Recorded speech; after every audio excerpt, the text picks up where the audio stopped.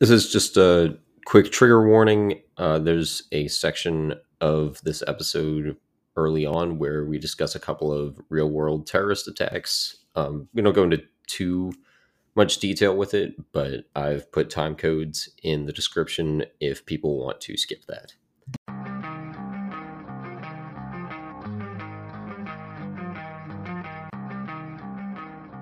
Hello, everybody, and welcome back to another Interior Analysis. I'm David Jones, and I'm here with the usual suspects. Introduce Good yourselves. evening, ladies and gentlemen.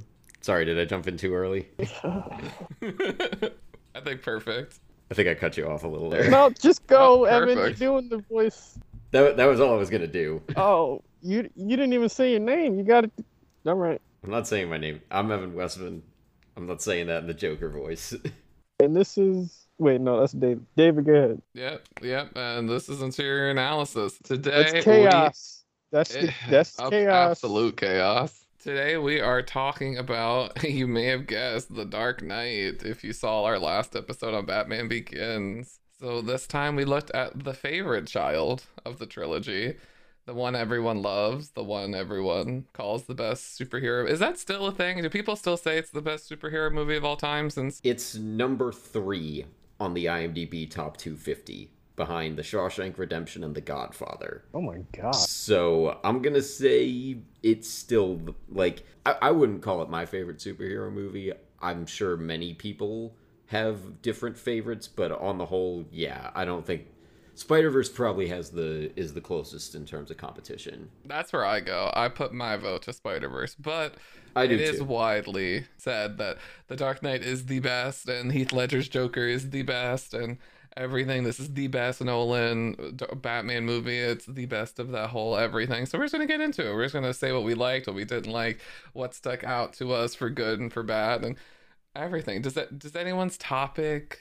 Does anyone want to go first? Does anyone's topic scream out to them? Well, I Well, wanted to do let's hear my. Jelani's initial reactions Yeah. first. Oh yeah, initial react because you've never seen it. Yeah, I don't want to count the one time I saw it when I was like 11. I don't remember anything from then. I knew a couple spoilers that happened, like Rachel dying, and then Harvey Dent being Two-Face. I could have known that without saying the movie. And then Batman wins in the end. But does he? I don't know. But yeah, I'll just get into my initial reactions. At first, I was excited. I was like, "Oh, Scarecrow's back! Oh, he's captured." Okay. Yeah, this is one scene in the movie. Yep, and he's just smiling, and that's it. I don't even think he has 5 minutes. But in those 5 minutes, he does have such a good moment. Like when they're shooting guns and he's like, that's not him. And then the car goes through and he goes, that's more like it. Like even as a kid now, that's still one of my favorite moments because I just love when you can see characters' growth chartered either in a different season or a different film or even a different episode. And they kind of are able to refer back to like the quote unquote lore of the world. Like we saw that happen and now we're able to relish in with them. So I love shit like that. And then he lands on his van, and that should have killed him, but it didn't, because movie. The I own the place will never get old. I started cracking up when he was just like, let's see if we can put 2 tables together. And Harvey was like, I don't know if they allow that here. He was like, oh, they should. I own the place. It was just like, God, every time. And I wondered, is he just owning another place or is that supposed to be the place he bought in Batman Begins? I've always wondered that too. It looks like it could be the same. All the fancy places look the same in these. So maybe, I don't know. Michael Jai White is in this. I like Michael Jai White as an actor and fighter. Shout outs to his movie Blood and Bone, which I've seen at least 30 times.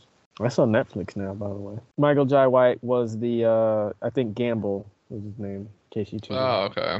Yeah. The second intro scene with Joker and the room full of crime bosses was just fantastic. Just everything he said and did in that scene was just the best. I think that's one of my favorite scenes from this movie. And then Michael Jai White was just like, you think you can steal from us and just walk away? Yeah. Yeah. That line always makes me laugh. His delivery on that is so good. It's like, yeah, like what? I just wanted a second cookie from the jar. Yeah, I had to go back a couple of times. I was laughing so hard at that. And I was like, how does Gordon come back? I know he ain't dead. And then he came back. Bruce really kissed Harvey's girl. When he kissed Rachel, I was just like, oh, that's grimy. Oh, and then she's dead. That's okay. The bike coming out of the tumbler, I didn't know that going into this, so that was fire to see. The bike is the coolest thing ever. Yeah, I was like, where does the bike come from? And then like you hear a bunch of whirring and then reactions from the extras, and then it comes out of the tumbler. I was like, oh shit!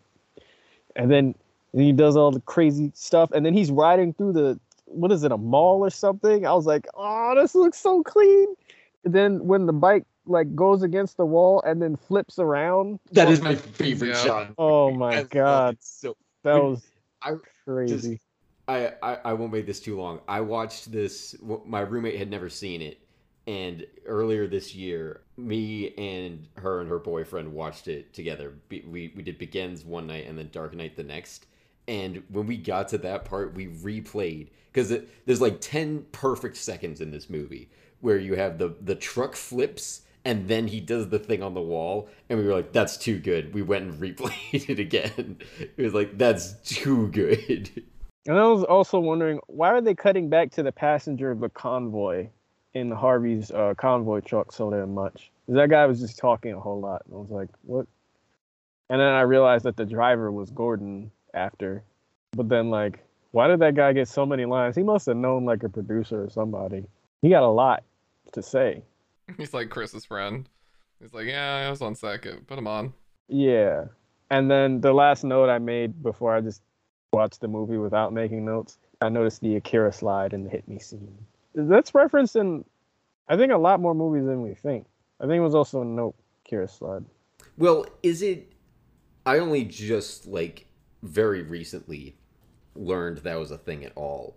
Are we sure that's always a reference, or is it just a thing that you can do on a motorcycle that happens to happen in a lot of action movies? I guess it's a fine line, but I think it's always the way it's shot, the way you can tell. I don't know if Nolan is an Akira fan or an anime fan at all. Well, some of the stuff in this is pretty anime, like the bike. He's an anime fan. Okay. Is that confirmed? I've never heard him say that. Yeah, because his one Inception and he is based off that one really Oh, famous anime. Paprika? Yeah. Yeah. I should see that. That is not the first time I've heard that, and I have never gotten around to seeing Paprika.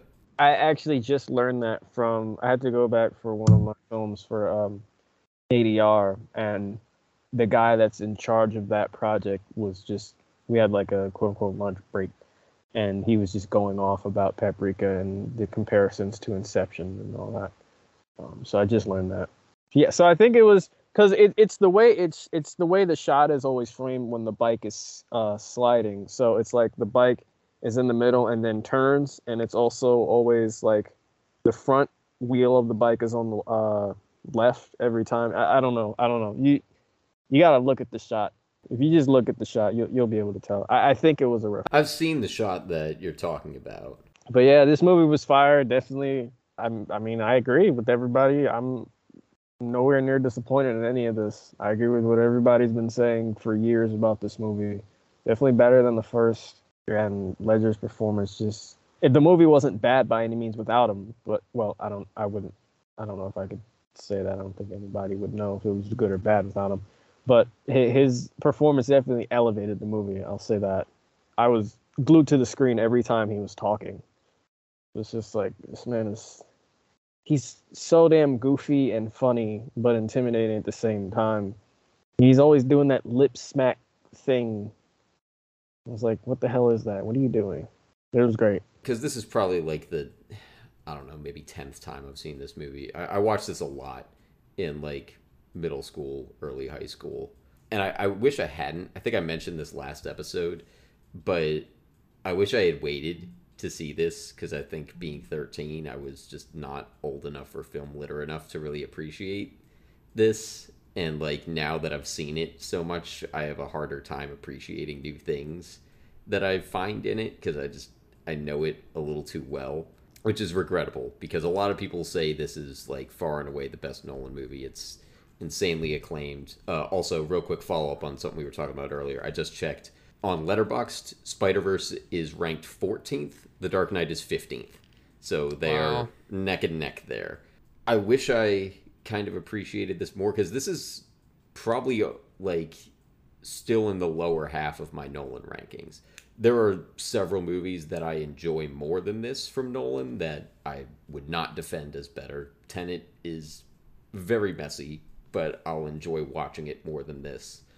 Another thing that I've recently felt with this is I feel like part of my relationship to it, and I want to hear from you guys if you agree with this. I think the fact that I don't remember 9/11 changes my experience with this because so much of it feels like it's trying to like respond to and like is just kind of born from that like post 9/11 moment. Maybe like conversations that were happening around the time, I don't know, I was 9 when this came out, so I was not tuned into that and didn't see it until years later. I just wonder like if the fact that like I don't have that cultural memory, like if that's kind of a prerequisite for fully appreciating this. Why would that make you fully appreciate it? I don't know. That's something I've just noticed, and I feel like this is a movie where that applies more than most. There was kind of this collective, because I was alive when it happened, but I don't remember it, and I feel like there's just a sense that I've gotten from the way people talk about this movie and talk about like people who do remember 9/11, how they talk about this movie and how they and how they talk about just the experience of living through it, like separate of any movie.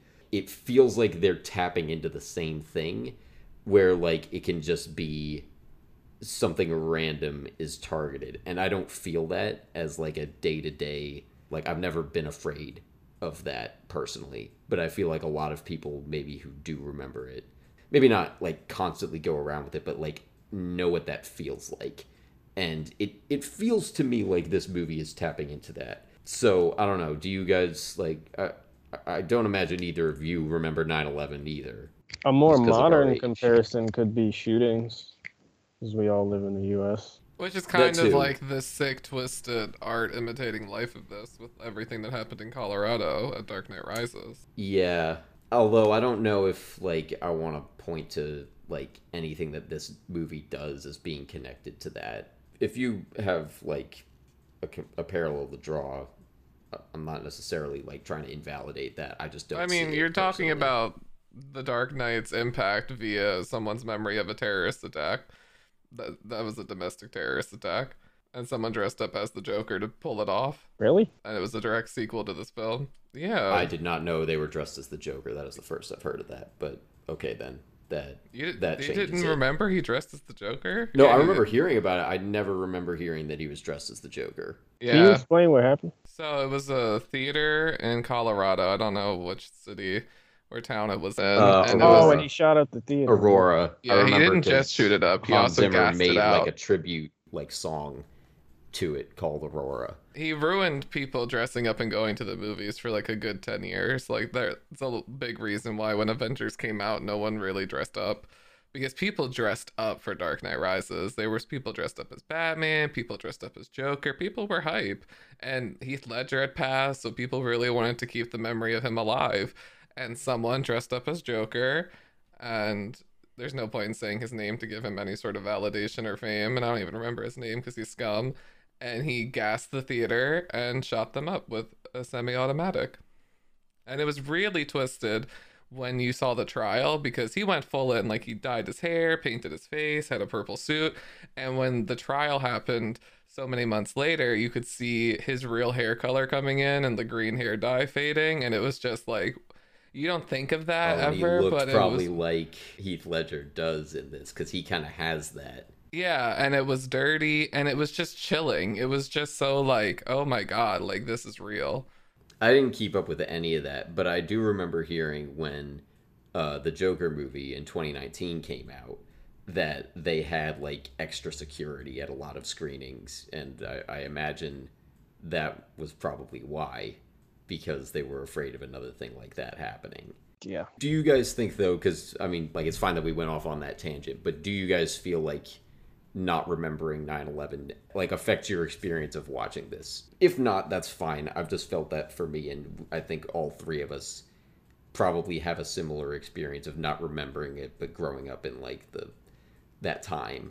Yeah, like I have no memory or recollection of 9/11, and when watching this film, I don't even feel like it's harping to it at all. Like I don't get the undertones or any sort of vibe from it. Like I'm able to completely get engrossed in that world and escape. But I think if I was somebody who had been a little older and experienced and has more of a consciousness of 9/11 and that shift, then I think it would be harder to watch this film and not have that going in my head just because that's how it is. And I feel kind of worse for that person because to me that seems more of a hindrance because you're not able to fully enjoy the material just as it is. Because I, without that, am able to just go in and see Joker doing his sadistic stuff as Joker doing his sadistic stuff and not feel brought back to that moment or when everything changed. Yeah, or like, because I don't. Again, this is just me kind of projecting. It feels like it's more tapping into like that feeling of fear rather than like I don't think there's any like compare this to Man of Steel because Man of Steel takes some like imagery that is very reminiscent of 9/11 with like the skyscrapers and stuff. But I don't feel like it's really tapping into that same like emotion the way that this is. I don't think there's any like imagery in this movie that is trying to recall anything from 9/11 or anything from real life that I can tell. But I think it is perhaps capturing that feeling. I'm with what David said. It was well said. I don't have anything to add to it. But if we're gonna get into the topics, I kind of want to randomly just start and just pick Jelani because you have the least with this film, so I just want to hear what you have to say and what struck you as like your first or second, but like first real time watching. What was the topic that you were like, okay, boom? Chaos and tragedy.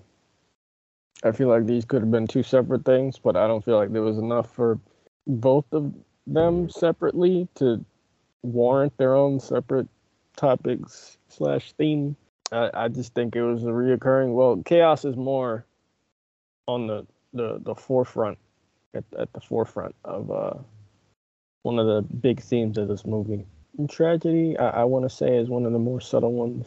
But we'll start with chaos. I think it's crazy how Joker's speech to Harvey in the hospital about chaos being fair turned him. Because I don't think I've ever heard that take on the concept of, I think it's a metaphysical concept of chaos because it's random.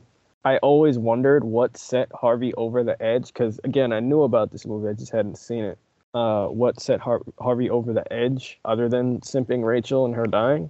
And I realized this speech was just about doing. I think I knew that the hospital scene was the turning point for him because he never did kill Joker in that scene, but I didn't know what Joker said to turn him.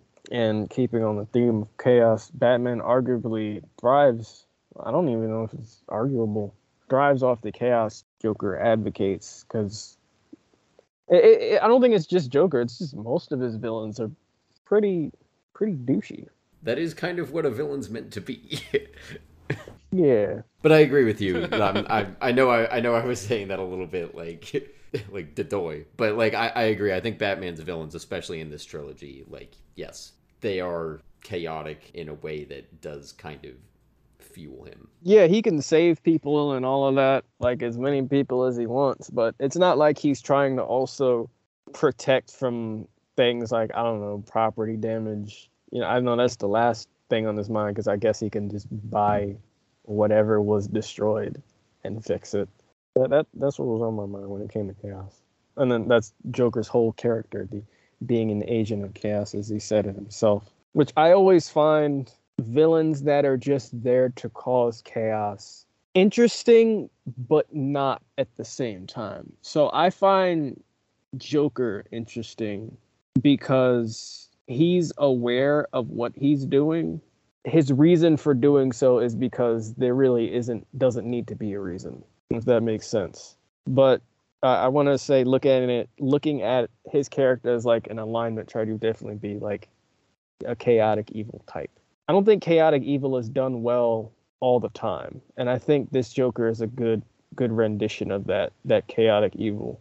Other mid to low tier versions of chaotic evil are just the mustache twirling types, for lack of better term, where they're just out to do it, and they don't need a reason, but they don't say that they don't need a reason. They're just like, oh, I'm bad because I was created to be that way. Yeah, like Jafar, I feel like is a good counterexample, where we never get like a back. Well, I guess he's after power, so maybe it's not. That might not be the best comparison. Well, why is he after power though? You know? Yeah, I think there might be some Disney villains, but all the ones I'm thinking of, like, they do have like a concrete motive of some kind. Ursula? I thought of her too, but I think queen. like there's some kind of like actual goal. They're not just there to be evil. Well, if you watch anime, another chaotic evil that comes to mind is Frieza from Dragon Ball Z. I don't think he wants anything. I think he wanted immortality during his Frieza arc, but now he's like his self-named arc. Now he's just in the story. I don't even know. He just got a like new form or whatever. He's another interesting example. There are good chaotic evils out there, meaning like good takes on a chaotic evil character. And again, I think this Joker is one of them. I'll nominate the version of Moriarty from Sherlock, the BBC show. Is he chaotic evil? I would say yes. I feel like him and the Joker, this Joker, are like two of the most cited villain examples that I've seen. I kind of prefer Moriarty, but again, I think that's partly like when I saw both of those and like where I was at in terms of film literacy. But I think they both exhibit like similarly good villain qualities. I think Alfred's speech to Batman in the garage or whatever it was about some men just can't be reasoned with and they just want to watch the world burn pretty much sums it up. And then tragedy, I think that was the more subtle theme in this movie, but I noticed Harvey's entire story is a tragedy from when we see him in the beginning of this movie up until his death.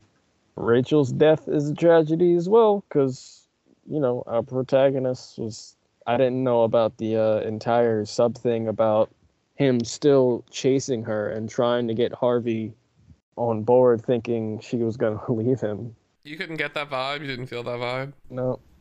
It does seem kind of naive from Bruce's part. Yeah, she was gonna give me a chance or whatever he said to Alfred. I was just like, really, dude? Are you smarter than that? And here's a counterpoint to Joker's entire thing, but I guess it not making sense also proves this point. I don't know. This is weird. Joker's chaos is responsible for both of their tragedies, and whoever else had tragedies in this movie, Gordon was close to one with his son, but he deems it all fair. It was all fair because that's what he does. Although he specifically targeted Harvey and Rachel, all while, quote unquote, not planning or scheming, but just, again, quotes, doing, even though that defies logic in how intricate his evil plots were.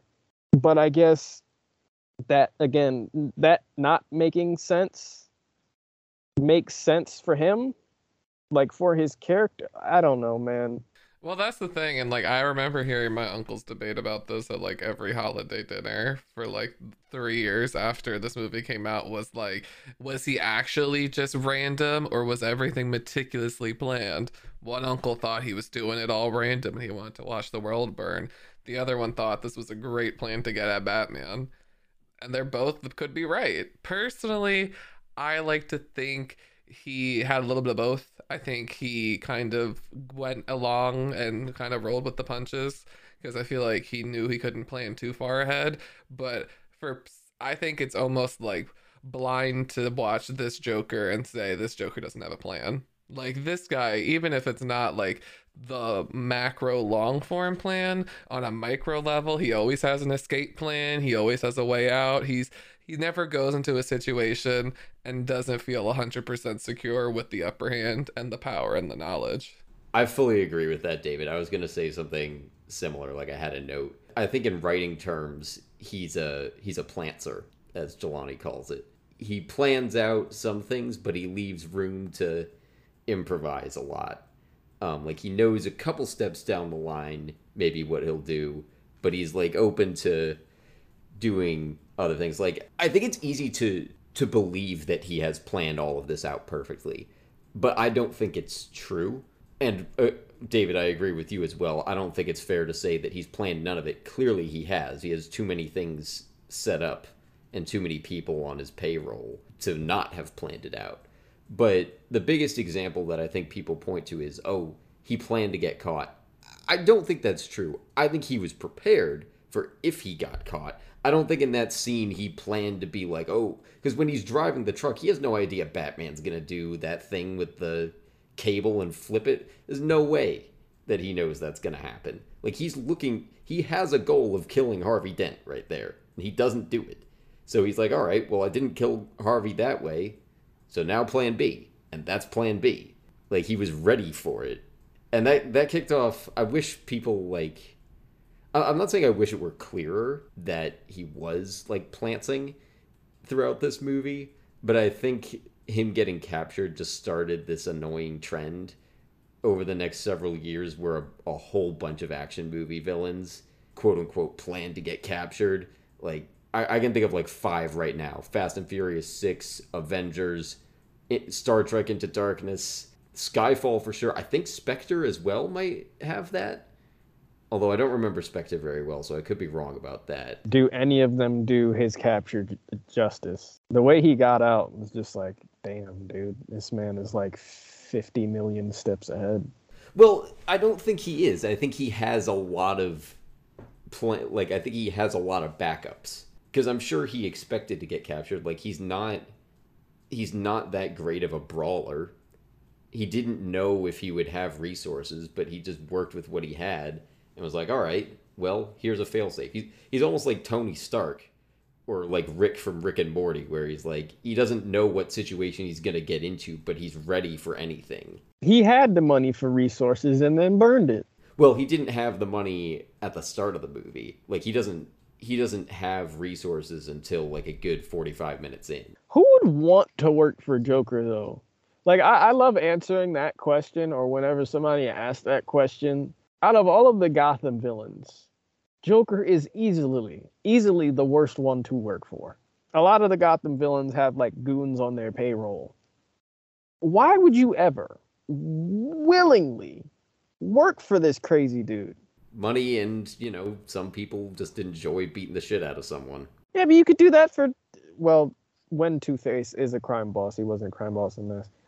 Two-Face, Penguin, Freeze sometimes. Who else? Riddler. Joker is the least predictable. Maybe some people love that about him and, I don't know, get off on the high of possibly being killed by their boss at some point. I don't know, man. Harley Quinn. You think she's one of those people? She's the epitome of that person. He turned her from a psychiatrist, Dr. Harleen Quinzel, into his right-hand woman, who is easily the most abused of all of his goons. Yes. So is it a Stockholm Syndrome thing with everyone on Joker's No, payroll? that's what it is. Like, time there for are some low-level goons there that are just there to do one thing, and, like, sometimes they just end up dying doing the one thing, the one small thing. It's like, yo, just don't sign on in the first place. I think an answer for at least part of this movie, because eventually, like, the first scene with the pencil kill, he's trying to get, like, the mob's resources to do what he needs to. And then I think, like, half an hour later, I forget exactly when it happens, but at some point, he does end up getting employed by the mob. So he gets, like, I think those aren't necessarily his goons who, like, he went up to him and was like, hey, join me for this thing. It was, like, all people who, they already worked for the mob. So it's not like he had to go out and recruit. Although it would have been interesting to see him try. Could you imagine? He just, like, pops out of an alleyway. We're gonna have tryouts. He's so fun, though. He's such a fun character in this movie. He is. And his dialogue is above and beyond any other character in the film. Everything he's saying is just like, yeah, man, do you? I want my phone call. Oh, it's so good. I couldn't help but shake my head at the dinner party scene, the fundraiser scene. You got fighting you. I like that. Then you're gonna love me. You're gonna love me. Fun. like, all right, man. The thing with that is like, as you could say that line's cheesy. My thing with that is that nobody in the party reacts to Batman being there until right. That's the part about it that's like so camp. It's like, what do you mean? He's got a good like 30 feet that he'd have to walk into the room at least, and nobody's like, "Oh shit, it's Batman!" Or you would have seen him rappel down with a grappling hook. Nobody reacted. You just see his fist enter the frame. Like what? It wasn't dark, so everybody saw. A liberty or two may be taken for yeah, optimal. there's a few places that it does that, but I think clearly most people don't seem to care. No, and that's the thing. If you're able to lock it down on everything else, then an audience will give you a little bit of a wink here or tongue-in-cheek there in the sense of how certain things play out if it gives them a sensation they like, because that's such a crowd-pleasing moment where you're like, oh god, like if you're in the theater that's like, what, and then the music starts pumping and you're like, now Batman and Joker have gone face to face. It's the first time you see them face to face. That's a hype moment.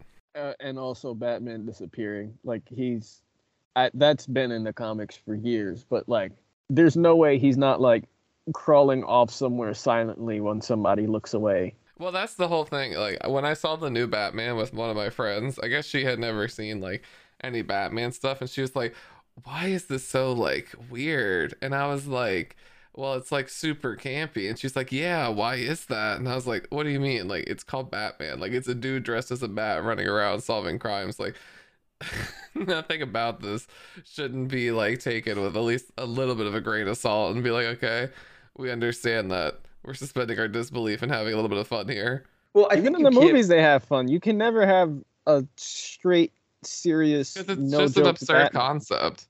Yeah. So you have to. It's just inevitable. Like the entire Riddler character from the Batman movie. That's a different Batman movie. Here you talk about the Dark Knight. But he was the thumb drive. I would have liked to see Chris Nolan do a Riddler. You are L. That whole scene where he's like, "Are you El Rada Alada?" And he's like, "La Rada Alada." You got Spanish I ever seen. Or when Penguin's going, come on, what are you showing me? What are you telling me? I love it. It's so good. I got you. Oh, then it comes out the fire. That chase is insane. But back to this Batman. I think Tragedy, I'll hop on Tragedy really quick. I noticed that the most this time. I've seen this film, I would say at least like 12 times. And I have at least a good like 5 or 6 of those times when I've had some film literacy and I could comprehend what was going on a little bit below the surface and some intentions behind the craftspeople who made the film. So like this time around, I noticed some other things, but it really is a tragedy for pretty much every character. Like nobody really at the end of this movie got what they wanted. And that's a really interesting way to look at a superhero movie and at a Batman film. And also like not to go to a different superhero film, but very similar ending in Infinity War. And a lot of people hold that to their favorite Marvel film. So I find it interesting that the audiences are really attracted to that kind of story where kind of people just lose. Where it's just everybody's losing. Can we relate? Are we just a world of losers? We should take each other's lunch money. Well, that's either a net neutral or somebody gets a little bit more money. So I don't know. I don't know if that works. I think part of the appeal with that is just that it's different, depending on the genre. But like for most superhero movies, you're expecting the superhero to win. There's some genres where like I go into the movie expecting tragedy. Like I don't expect a happy ending in a David Fincher movie most of the time. Or Titanic, you know, just from the title, you know. Well, probably not going to go well for them. Titanic is like not. That's still kind of. Come on, Evan. Who walked into Titanic in the '90s and thought this is going to have a good ending? I'm not arguing with that. Like in terms of expectation, sure, you know the boat's going to sink, you know characters are going to die, but Titanic even kind of goes out on a high note. I will say for the chaos though, this was one thing I noticed on this watch through, that I don't think you would really notice on even if you watched it like 2 or 3 times, but having watched it so many times, it kind of weighs down on me that the Joker kind of not subsidizes, just kind of subsides at explosions. Like that's where he stops. Like he's like, all right, because he blows up the hospital, and I was expecting after that there was going to be a bigger, what are we gonna do? And like he's just gonna blow up some ships. I already saw you blow something up. Like the blowing up of a hospital was a big escalation from you driving a bus and robbing a bank. So I wanted something even bigger, something that could have felt even like citywide, the way Riddler kind of floods the city in the 2022 Batman, just so I could really feel it. But that's the one thing that stuck out this time. I was like, just another explosion. I didn't mind that we didn't get it, because like that speaks to the whole theme. Like not everyone's going to stoop to your level and be bad and get corrupted because you're bad. But like even if we did get it, it was just going to be an explosion. Well, one thing that I think is impressive, I understand what you're saying there, because it doesn't feel like the stakes are higher in that scene than they are with the hospital. It does feel like there's less of a way out, though.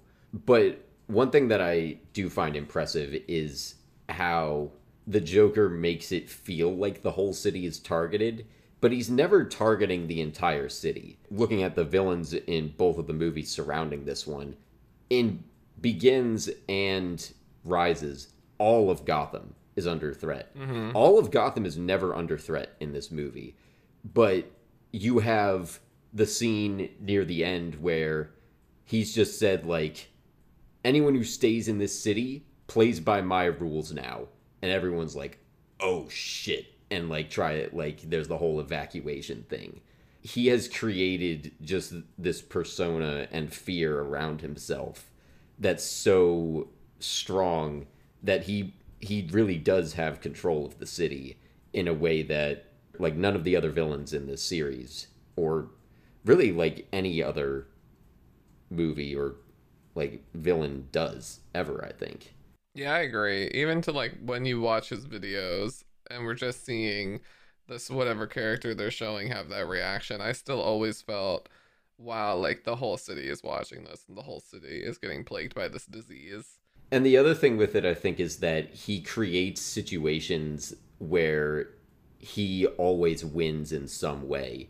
Like, no matter which option the people choose, like, even when every single person is evacuated from the hospital and they save Reese, he still wins, basically. He still blows up the hospital and still is causing chaos and, you know, uses the whole thing as a ploy to get in there and talk to Dent. That's all he wanted. He wanted his alone time with Harvey to turn him. And even in the scene with Harvey Dent, like, and this is the scene that really sold it for me, where I was like, okay, he's not planning this out all the way. He is fully willing to let Harvey Dent kill him in that scene. When the coin flips, I don't think he would have stopped Harvey from shooting him if it had gone tails. I agree that he wouldn't stop him, but do you think he would have let him put the gun to his head? Like, do you think that Joker would have put himself in a situation where he really thought that Harvey would have pulled the trigger? Like, I Yes. don't believe that Joker would have believed that. I do, because of what he says to Batman at the end when he says Harvey is my ace in the hole. He'd already done what he needed to do with Harvey in that scene. Harvey is going to carry on his legacy after he dies now, and he knows that. It's possible. I think he could have, you know, just said psych and shot Harvey. But I think there's a chance that he wouldn't have. Like, his goal is never just, like, both outcomes work for him. He doesn't know whether Batman is going to go after Rachel or Harvey. But in either case, he either kills Harvey Dent or he kills the person closest to Harvey Dent. Either one of those outcomes is ideal for him. So he doesn't lose. That's Same why, with the like, for boats. someone who stacks the cards in his favor so much throughout this film, I find it hard to believe that in that moment he felt like he was, like, really leaving it up to Harvey. Like, I feel like in Joker's mind, the gun was in Harvey's hand, but he was always in control. Like, he knew Harvey wasn't gonna do shit. He knew he just had to talk sweet to him, and that was No, gonna he be what doesn't. it had to He be. doesn't know that because Harvey flips the coin and Joker doesn't know which way that coin is going to land. But no matter which way it lands, he has turned the most incorruptible person in the city into a killer. Exactly. That's why I think he does know that, because he already did that. Like, he's turned him into a killer. He's already corrupted him and ruined his mind. So, like, even if he doesn't know what that coin's gonna land on, I feel like he has the security to know, like, Harvey will never pull the trigger. And if he does pull the trigger, then that he's ruined. So, like, he just has that, like, he's secure. Like, he never feels like a sense of, like, oh shit, I'm gonna lose. I've put myself in this bad position. Why didn't Joker use his Joker venom, the Joker toxin? They could have connected that. That probably would have complicated things too much, but they could have connected that to Scarecrow, something fear gas, and then convert that into the Joker toxin that leaves people with a smile on their face. That is one of like the few really like regrets of this film I have with it, is how little Scarecrow is in it, because I really like Scarecrow and I wish we saw more Scarecrow. I wish Scarecrow mattered in the series, but it's okay. Well, they let him cameo in the second and third. I think he has like Yeah. once again he has just one scene in the third movie, but he's not really doing like Scarecrow things. No. And I thought he had such a good actor and such a cool design, and Yeah, the world it fit. But you know, it's fine. It's okay. We don't need Crane. I do like that Nolan is finally letting Cillian Murphy be the headliner for his next movie. Yeah. Because he's been the second or third tier character in so many of them at this point. Like, he's kind of He's earned earned that it. in Nolan's book, at least. I thought it was Killian. Oh, maybe. I thought it was I can't- Cillian. Is I'm it pretty sure Gillian? it's Killian. Anyway, he's fire, and he's definitely earned it. He has definitely done more than enough with Nolan alone to earn that. And then just other work besides his work with Nolan, he's very good. So Yeah, like he's earned Inception. that. Yeah, Inception, that non-Nolan work. What else was he in? 28 Days Later, Dunkirk. Oh, Peaky was he in Blinders. He was in Dunkirk. That might be his smallest Nolan role. I don't remember anybody's name. Well, most of them don't have names, or they aren't said. Yeah, that movie feels like a social experiment. Well, speaking of social experiments, I actually kind of wanted to ask you, Jelani, what did you think of the boat scene at the end? Because that feels like it could be one of the social experiment movies that you kind of like, that little subgenre. That definitely was a social experiment that Joker was having with the whole town. I mean, Like, that Joker could said have it was been a its own social movie. experiment himself. Yeah, that was under my defining heroism topic, actually. Do we want to move into that then? Yeah, Yeah. I only had one note about it though, because Tommy Tiny Lister Jr. R.I.P. is arguably a hero when he throws the detonator off the boat. I don't remember him doing that, but then once I saw him do it, I was like, oh, he did do that, didn't he? Because I believed him when he was like, give me the detonator and I'll kill him. I was like, oh shit, I believe this guy. And then do you he guys threw it off. recognize the actor? His cameo? Yeah, it's Debo. Green Mile. What? He's the guy from Green Mile. I thought that was Is that Yeah, not him? That's no, Michael that's Clark Michael Clark Duncan. Duncan. Is the guy I've from never seen Green Mile. Yeah, No, not the he's same Debo dude. from Friday, and he was the president of Fifth Element. I've never seen Fifth Element. I have seen Friday though. Yeah, he's the guy that Ice Cube knocks out. Everybody on the boat, they're either heroes or just overglorified cowards. But the boats didn't blow up, and they were like, "You didn't believe in Gotham. That was your mistake, jokester." I wasn't imitating anybody specific there, but I know somebody said that to him. I think it was Batman. What were you trying to prove? I'm trying to remember anything he I said. can't as do that Batman. anymore. I'm gonna get a sore throat. Like in Batman Begins, the voice isn't fully there, but Jesus Christ, in Dark Knight and Dark Knight Rises, I guess his method was like cutting off his nostrils, and it sounds like someone speaking without any like air in their nose. And like seeing how he talks, and it's just like constant mouth breathing. I'm like, he really is just breathing and then speaking and breathing and then speaking and allowing no air in his nose to alter his voice. It's terrible. The way he holds his mouth all the time, just like. Yeah, he does. I can be that. Like, it's do almost whatever like they he's want. snoring. Where are the detonators? I can do those things. I killed those people. Killed them me. And the dogs on me. And I'm like, He's bro, right just here in close the your mouth. There's a reason it's been parodied as much as it Yeah. has, and it's still being parodied. And then after that, you just see him run away. That Oh part's yeah, so funny to that me. shot of him running. He's like, Batman, where's he running to? And it just keeps cutting back to him just Him running. running. That is just as good as in Scream. I don't know if you guys remember, because I think you guys both only saw it once when we did the episode. Yeah. But after Sydney talks to Billy, and he's like, "See, I was in jail all night," and she was like, "I don't know, man." And he's like, "Why don't you touch me? It's been a year since your mom died." And she's like, "Is your brain leaking?" And then like runs away and like throws her arms up in the air, and she's like, "Ah!" And that's when she like runs to the bathroom, and that whole sequence happens. That's what I always think of when I watch this, because those two scenes are just so funny. I Where's never would have Batman? made that connection. Ah! It's the exact same vibe. It's just so goofy. It does look pretty fly when he rides off on the motorcycle, though. Like, that's a good last shot. Yeah, and Batman 2022. No, I was saying in this movie. Oh, because that also has a final shot. Of Yeah, Batman I guess riding they on a do motorcycle. both. They do. Yeah, they both end. This motorcycle is so much cooler, though. Yeah, 'cause I it's not freaking just like a love this normal motorcycle. motorcycle. The way it turns, it's so cool. I like how Oh, thick the tires are. The yeah. tires are chunky. They are big boys. That's the thing is, I think the motorcycle really saved this Batmobile for me, because I'm not that into the Batmobile, because it just looks like a brick, like just like a blob. And I pretty much like every other Batman iteration's Batmobile over this one, but when No, the bike came out dude, in this this one, Batmobile is fire.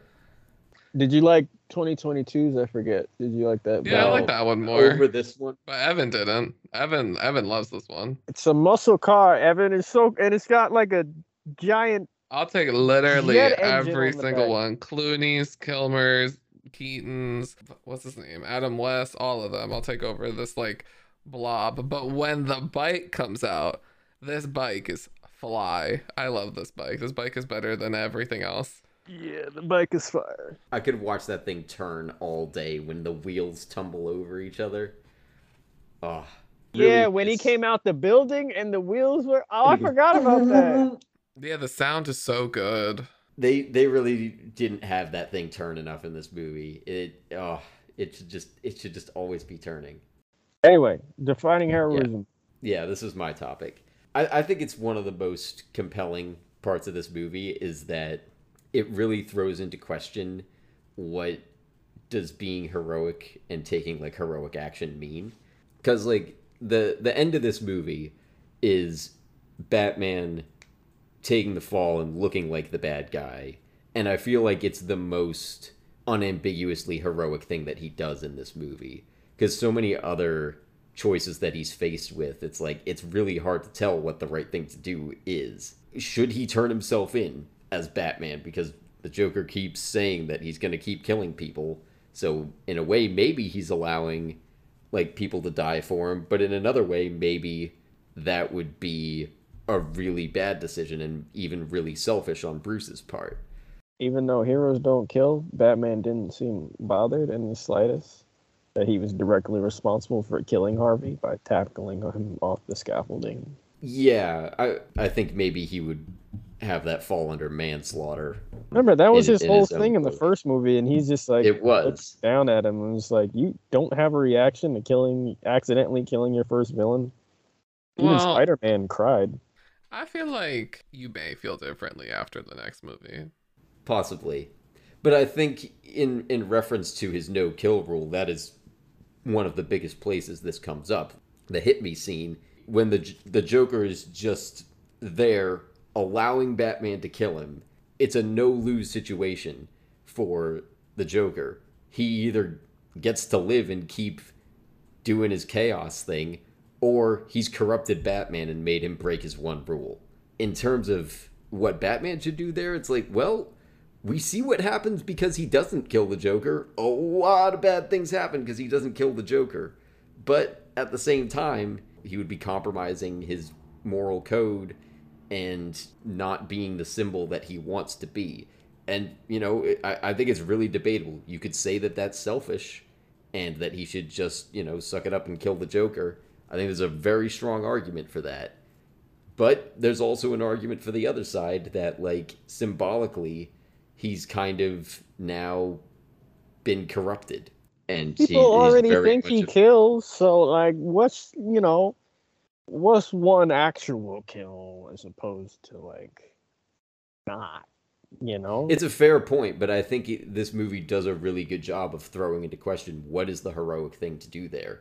But ultimately, I think like what the movie postures, if it defines heroism, I think its definition is that being a hero means you're willing to make any personal sacrifice, even if that means looking like the bad guy or feeling like the bad guy or compromising your morals. I think that's kind of what it's saying.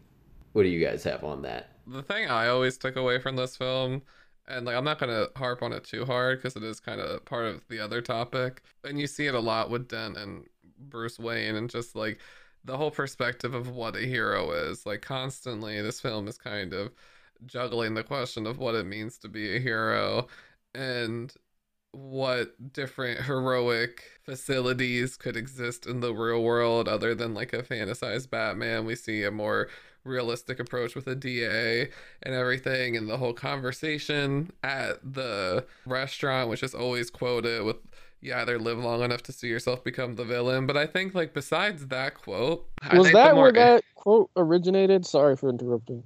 Yeah, that is. is. I believe this is- so. Like nobody's ever said that before. No, that was this movie. Huh. It's a good quote. Like, I'm not knocking it. Like, this movie, Nolan has a lot of great lines in this film that really sum up a lot of what's going on. But I think the more interesting parts of it aren't like those one-liners, but more so what is actually going on. And I think you see that a lot with Dent and Bruce Wayne in that conversation. Bruce Wayne is kind of loving Dent loving Batman. Like he's kind of like, he's smiling, he's kind of eating it up. He's kind of like, wow, Rachel, like your boyfriend's a fanboy. Like, how does that feel? He's talking about me. Literally. And then you get Dent's point of view, who like idolizes Batman, which is a rare point of view, especially from law enforcement. And we see that from last movie because everyone was vilifying him. So we have someone who like really accepts him and is like, it's not Batman's fault. Like Batman's here to clean up the streets. It's our fault. We have to do better, so we don't need a Batman. And then you have Bruce kind of saving face, saying like, it is a little wacky. Like, let's get him out of here. And then you get to see that whole trajectory kind of play out, and you get to see what happens when Harvey takes the fall for Bruce. Bruce is going to say he's Batman, but Harvey does it first. And I always found it just interesting what this movie kind of showed us, like what it means to be a hero and your different choices of being a hero. And then there's always also, which is like, he's usually left out of the conversation, but Gordon might be the biggest hero in this movie, like just taking bullets left and right, doing the right thing, trying to keep up, being there for clutch moments, because like we said before, Joker he was planned. He had a backup for his backup for his backup, but he didn't plan for Gordon to be alive. He thought, okay, I'm gonna get on top of Batman and do my thing. I got my chance. He didn't plan for Gordon to be alive and put a shotgun to the back of his head. So there's a lot of different moments there that I think Gordon maybe gets forgotten about, but his heroic impact is like really felt in this movie, I think. And in terms of sacrifice, I think Gordon embodies that as well. He doesn't have to sacrifice quite as much as Batman and Harvey do, but he almost does. And actually, this is, very minor spoiler, but in like one of the first scenes of Dark Knight Rises, there's a line that confirms that his wife leaves him somewhere in between the two movies. Nice. Like, he's... What? Did you just say nice? Yeah. Good for you, bro. Terrible. Clearing house. I mean, it makes sense. There would have been a conversation at some point after they got home when Harvey Dent nearly kills their son. There's going to be some debriefing from that. So Gordon does sacrifice for his actions here. I agree. He probably sacrifices, or almost. If he lost the kid, I would say he sacrifices the most, but he sacrifices a lot. He's still putting himself out there to the point that, and that in its own way proves why Batman, like it proves Batman right in a way for why he wants to be anonymous, because that's exactly what he's looking to avoid, is the people he loves coming into the crossfire. So in a way, I mean, it's kind of by necessity rather than by choice.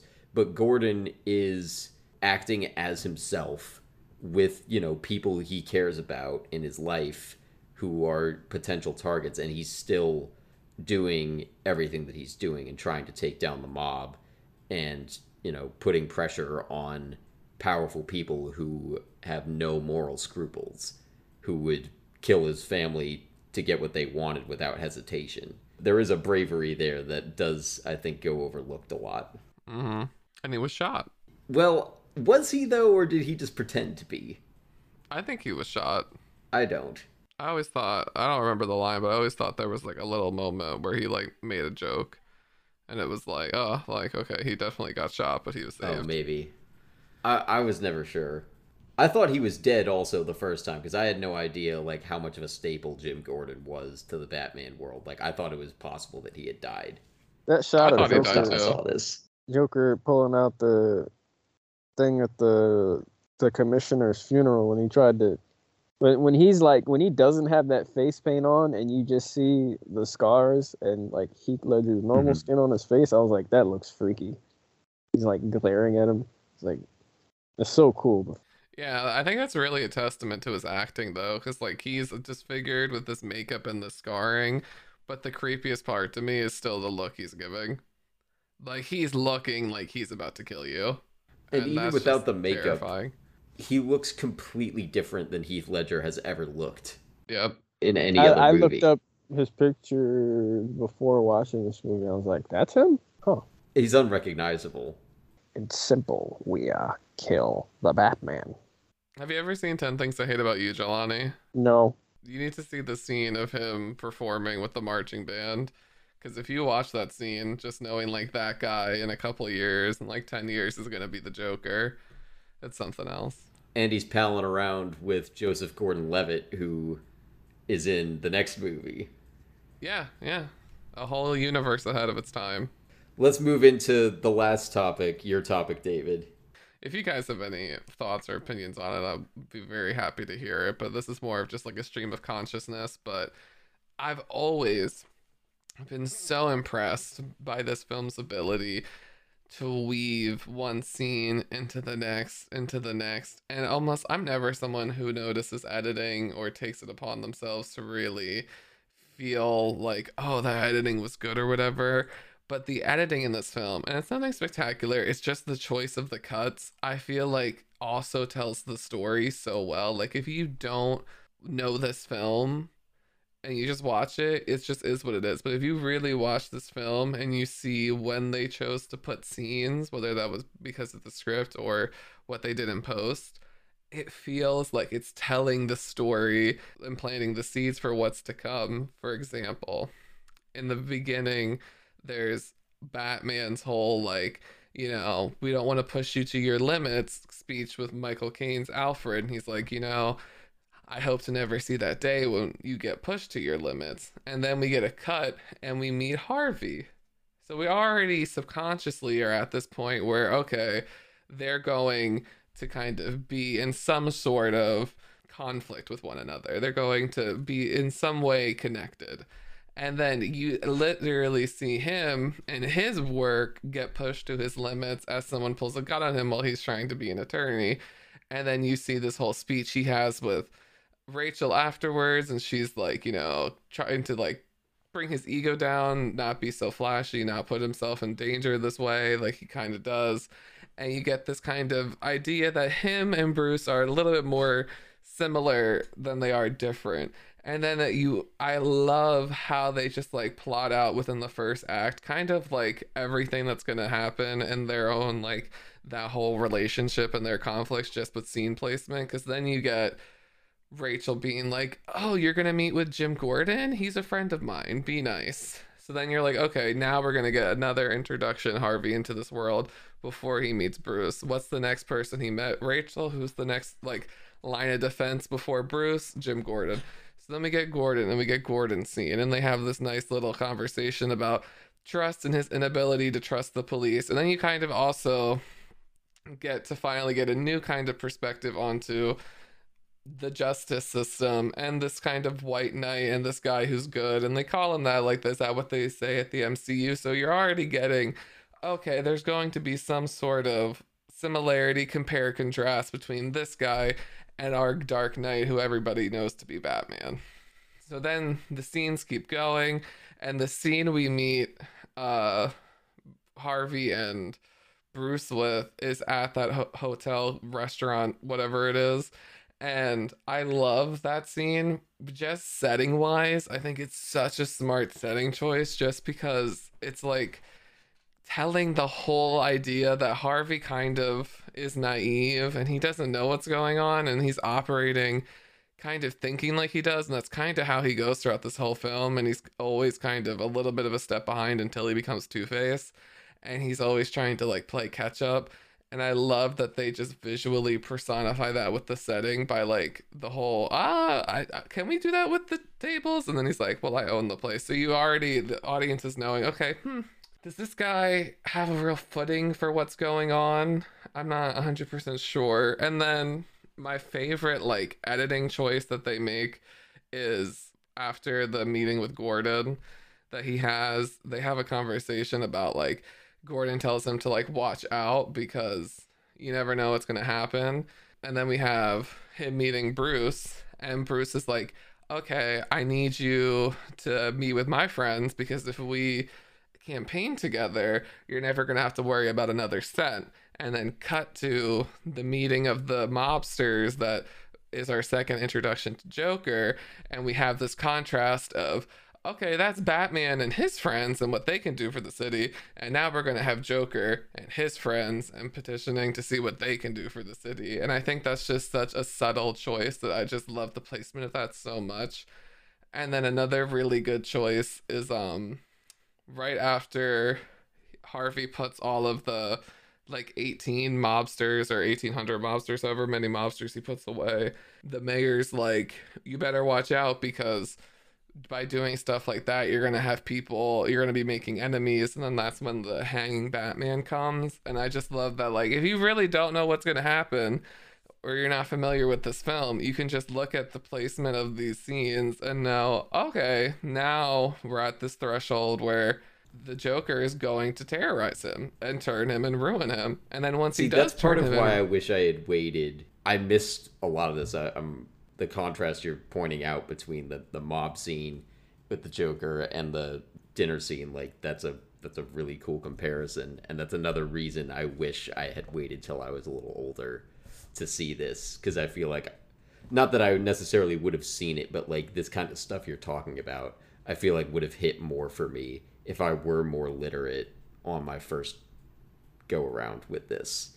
Because so much of this, especially the first act of this movie, is basically all about Batman taking down the mob, which all went so far over my head as a 13-year-old. Now I get it and can keep up. I don't know if I would necessarily be able to. Like, if I watched this for the first time today, I might not be able to track with that quite as well, but certainly better than 10 years ago. It's too bad. But I agree with everything you're saying. It is, like, masterfully subtle filmmaking that I'd never seen until you pointed it out.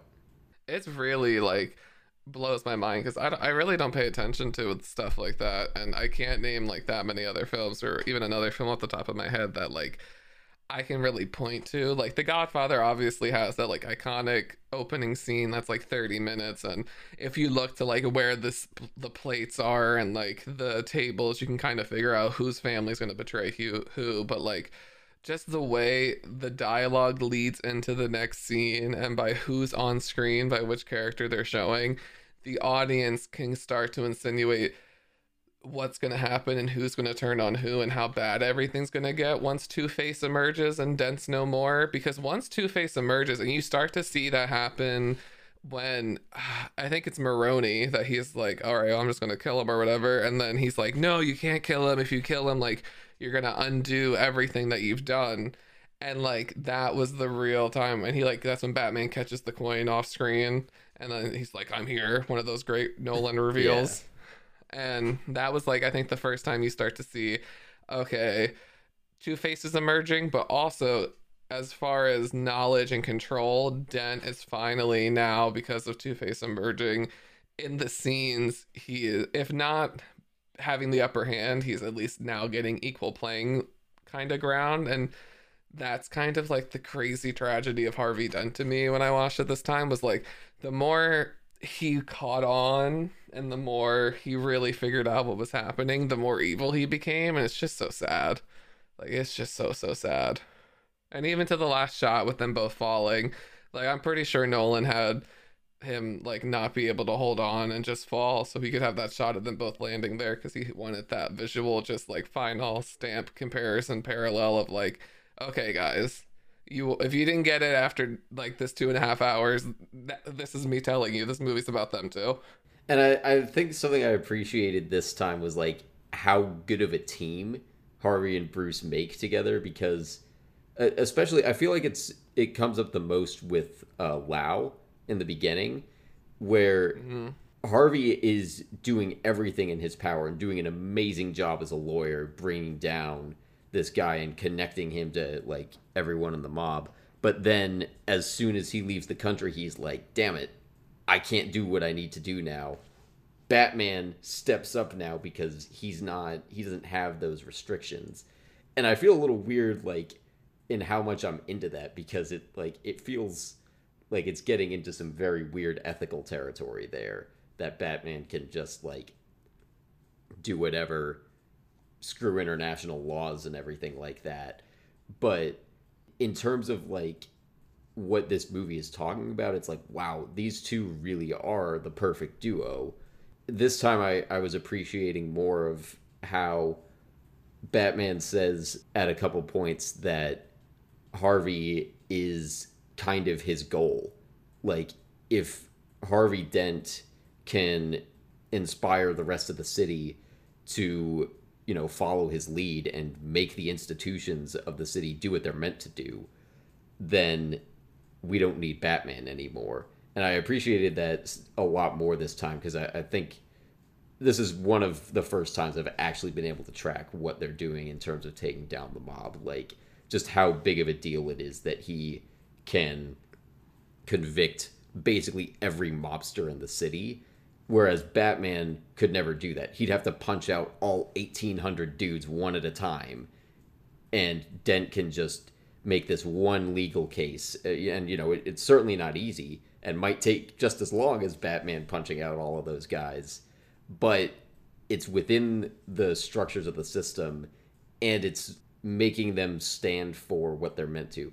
Granted, I kind of wish it was something a little bit different than just putting a bunch of people in jail just because of there's a problem with mass incarceration. But that aside, I think it's embodying the theme really well and showing, like, just these two are a perfect combo and perfect mirrors to each other in terms of sometimes to do what they're defining as justice, you need the power of the law in a way that only Harvey can bring, and sometimes you need to go outside of it in a way that only Bruce can do. And I'm sure some of that plays into, like, the combating terrorism themes and ways that I'm not fully comfortable with, but it's, I mean, you can't deny that it's all intentional and it all adds up to something. Yeah, I completely agree. And I think that's a lot of the reason why, even if people, like, love the quote from that scene, the reason why I think so many people are drawn to that scene subtextually is because one character, not knowing it, is saying to the other character, this is why, like, because Harvey loves Batman, and this is why Batman's the greatest. And then Bruce, who has the knowledge and knows, like, well, I'm Batman, is thinking, well, you know, this is why I love Harvey, and this is why we need Harvey, and Batman's really not that great. Batman's just a band-aid on a bullet hole, and we need somebody who can stitch it up and fix the city, and that's what Harvey Dent's gonna do. That's the white knight that we need. And then I love seeing, kind of, as the movie progresses, you see that ideology get challenged, because sure, he can put away all those crime bosses, but when you get to that midpoint party and Joker comes up on the elevator, he's helpless. He can't do anything. Yeah. That's when Batman has to come in, and Batman has to save Rachel, and you start to But see, save okay, Harvey first. His first instinct Yeah. when he knows the Joker's showing up is get Harvey the hell out of there. Yeah. So much so that Joker says later he thinks that at least at that point that Harvey could have been Batman, because his absence and then how he went after her. So he's very aware that, like, it's almost like a parent, like, giving his kid, like, allowance. Like, she wants Harvey to have the city And I know that 100%, but at least at the current status of the city, he knows like he still has to be Big Papa Wayne and take care of everything and oversee it and make sure everyone's safe. And I liked seeing how that kind of played out, even if it did eventually lead to Harvey's kind of creation of Two-Face, which is very sad. I do think prior to that reveal, or not reveal, the twist with Harvey becoming Two-Face, I do believe that he is the best of the three of them. I agree too. I didn't used to buy that line, especially because the first time I saw this movie, it took me a really long time to trust Harvey. I was sus of him basically until they captured the Joker. Like, that was the first point in the movie where I was like, oh, maybe he's actually a good guy. And again, I think a lot of that was because I didn't really get all the, like, legal stuff that he was doing. I couldn't track it, and the whole thing with, like, him... Because I think one of the first scenes you see with him, he's arguing with Gordon, and we already like Gordon from the last movie, so I was like, oh, he might be, like... Yep.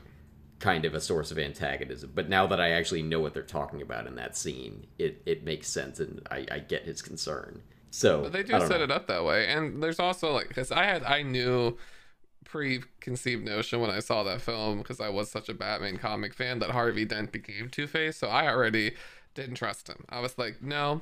Plus he was a white dude, so I didn't trust him for that. So I was like, no, this is two strikes. And then, like you're saying, the second scene with Harvey is him and Gordon in the office, and he's a little snarky to him and everything. And then the third scene with Harvey is Harvey and Gordon on the rooftop, and that's the first scene Harvey has with Batman. And they're still arguing. And that's when they're really arguing, and they have, like, that's when that's when Nolan starts to foreshadow and hint the 360 shot. He does it with them, but he does it slowly, and he doesn't feel like he's breaking it. And I love that he's not doing the J.J. Abrams, like, wall around the people. Not at all. And then when we get like 30 minutes later and we get to the Joker with the whole scene with Rachel, he really puts it into high gear. And I'm like, I love that you like hinted at this earlier in a different scene. That's just so good. But yeah. He doesn't have a trusting face. He looks like he's that's definitely part of it. Anyone and everyone he knows to get what he wants. And he's a show off. Like when you meet him, he has that whole like, if you wanted to kill a public servant, you should buy American. Like, you just got a gun pulled on you and you're given one-liners and dismantling the gun and punching the guy. Like, he's such a... Yeah. And then they clapped. That was like a Reddit story, and then everyone clapped. Like, what? Yep. No. You're not, Your Honor, I'm not done. Shut up. But Your Honor, I'm not done. I think Rachel's the only one who has the right reaction. She rolls her eyes. And I'm like, literally, I'd be scoffing too. Like, this isn't theater. You're in a courtroom in a fictional movie.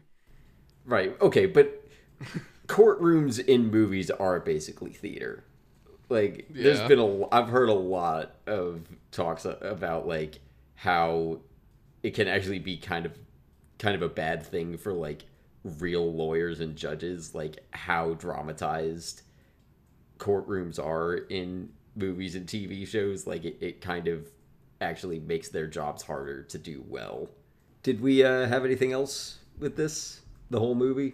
Morgan Freeman. Shout out Morgan Freeman. He killed that shit. Lucius Fox. Yeah, we didn't bring up him at all.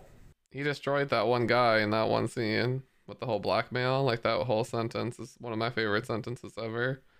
He is very good in these movies. My last point, this doesn't really have anything to do with the movie, but last night I rewatched Vice, the movie about Dick Cheney. And I was thinking it weirdly feels like it could be a good double feature with this movie, because it also stars Christian Bale and is about combating terrorism in some questionable ways. It's on Netflix right now, and I forgot how good it was. So our next episode, of course, is going to be The Dark Knight Rises, finish out the trilogy. You can check out our YouTube channel. Our video on Spider-Man is up there. It's our newest one. We have our Patreon for $1 a month. We've been trying to do watch-alongs, and I just haven't been able to get them up because of technical things.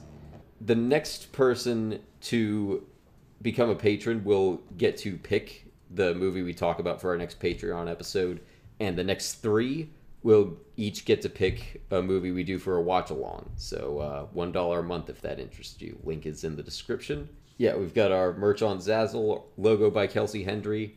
Show is on Twitter on INTAnalysis18. I'm on Twitter, and I'll throw it in. I am at Letterboxd as well, both under at Ev_Wes. And where are both of you? Instagram, Jelani T. Kelly. Twitter, Jelani T. Kelly. YouTube, I changed the name as well. It should be Jelani T. Kelly there. It is. I saw earlier. Yeah, I'm dropping a new skit soon. David, are you at the top of a burning pile of money? I was going through a different. I thought hanging off a building, like how Joker was. I thought being in one of the boats. But I'm just going to settle in being in Alfred Pennyworth's bed. Probably one of the safer places in this movie. You can, like, feed me food, bring me drinks, keep me warm. Give me a Anything bedtime else story. you need from me, Master David. Be like everything. I Give me can a get you footrest. a ruby the size of a tangerine. All right, bye. Yep. Next, get ready for Dark Knight Rises and all of the Bane.